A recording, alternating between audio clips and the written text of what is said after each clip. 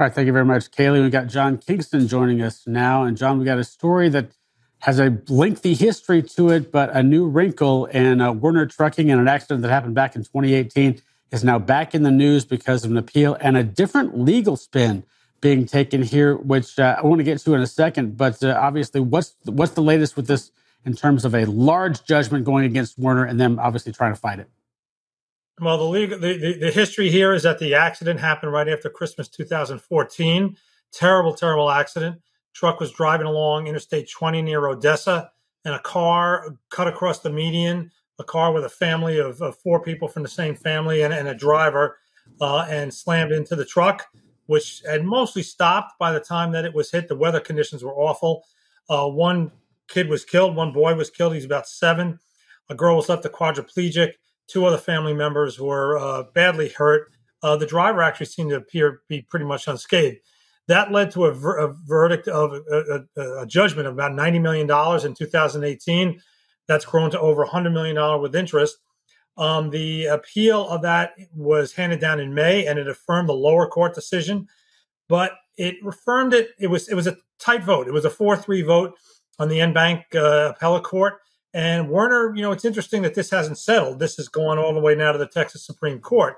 And I think that Werner probably looks at the dissents handed down by 3 of the judges. I think maybe there were 2 written dissents, and says, you know what, this is a solid argument that we might be able to get some traction with at the higher court. Now, I'm going to sit here and tell you, admit it right up front, that me explaining the legal arguments here can be rather difficult.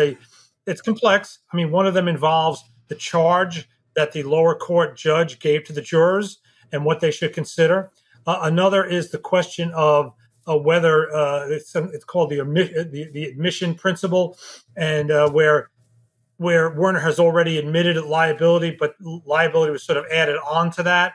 And then there's also the question of with the verdict against the driver, the truck driver, who really wasn't doing anything wrong, except that he was maybe going a little bit too fast, and still got this huge judgment against him. Remember, it was the driver of the car with the family that cut across the median strip and slammed into the truck. The argument here is that if the truck was going slower, given the conditions, it might not have been as bad an accident. So this is a lawyer's delight. This is a really significant legal questions here, and it is now before the Texas Supreme Court. It's interesting, this case, John, because a lot of the debate just has to kind of deal with how much blame you are willing, or the jurors in this case are willing to assign to these certain parties, right? And it's very much almost kind of subjective. There's not a very objective way to look at this because, of course, there was no juror sitting on the side of the road saying, yes, I see that this is happening, right? It's all about the argument in kind of a who's who situation. When this is ultimately settled, as it goes back now after this appeal, do we look at this possibly setting precedent for what it looks like for other nuclear verdicts, especially in the state of Texas going forward? And is that maybe why Werner is attempting to continue this legal battle, is simply for that precedent, to really kind of establish a baseline and maybe try and combat some of this nuclear verdict that we've been seeing? Well, yeah, you're right in the sense that if there are precedents set, it might not necessarily extend beyond Texas, because the questions here are the blame is an issue here. Werner was assessed 70% of the blame, and a lot of what they were assessed was what the juror felt was a lack of control over the driver. The driver had only been on the job like 7 days, something like that, or 3 weeks after getting out of training. There was a feeling that there was not enough restriction, enough guidance that he shouldn't be driving as fast as he was, even though records show that when he applied the brakes immediately and stopped in like half a second.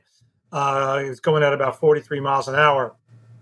So, yeah, there are a lot of legal issues here that I think that probably could be viewed as having precedent going forward. But like I said, 4-3 vote, or is it 4-3 or 5-4 vote in the appellate court? I think Werner thinks that really all it needs is, kind of that sentiment to prevail plus one here at the Texas Supreme Court, and maybe they'll have this case thrown out. And then maybe at that point, rather than go back to the lower court, then maybe there's a settlement at a much lower number.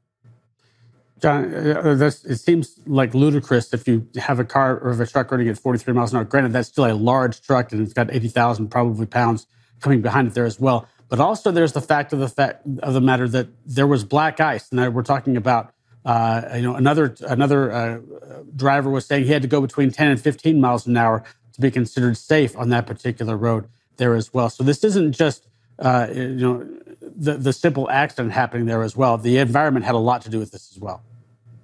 Well, the environment absolutely had a lot to do with it. One thing that really wasn't made all that clear, even in the lower case, was why the driver lost control of the vehicle. Was he going too fast for the conditions out there?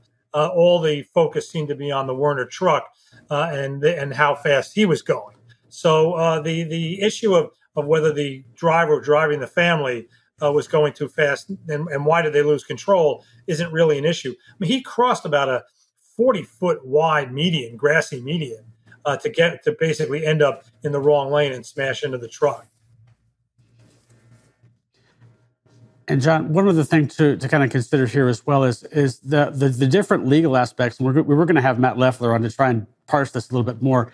But the legal aspects also can say that, there is the statute that you, in Texas, I believe, you cannot, or at least when a car comes across the median, there is some level of liability that must be assumed by the person that crosses the median that causes an actual accident. And then that also being the fact that Werner didn't use this defense before in using this appeal. In other words, they're trying to change their legal tactic. This seems a little bit out of sorts of the way it should have gone in the first place before it went to the original thing, and now, of course, to the Texas Supreme Court.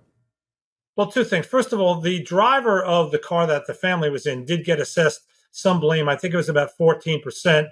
Werner got 70%, and the driver, Mr. Ali, got the remainder. The arguments that Werner is making here, they actually kind of were making. Some of them they were making down at the appellate court level. But I think now what they're also fueled by some of the arguments that were in the dissent, the dissent of the appellate court decision. So they can kind of add that to their arguments. And again, these are very legalistic arguments about the charge of the lower court judge to the jury, that sort of thing.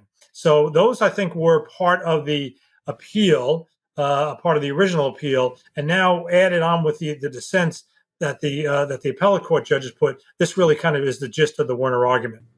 So, John, now going forward, are we looking at Werner eventually having to pay if they lose this appeal, or is this coming out of an insurance payment? What are those next steps following if it goes against their favor? Yeah, Werner in its 10K a few months ago, which just coincidentally came out right about the time of the appellate court decision, gave a figure for what it was going to owe, what its sort of cash liability was. And I think it was like maybe at the most $10 million. It might have even been less than that. So check me on that.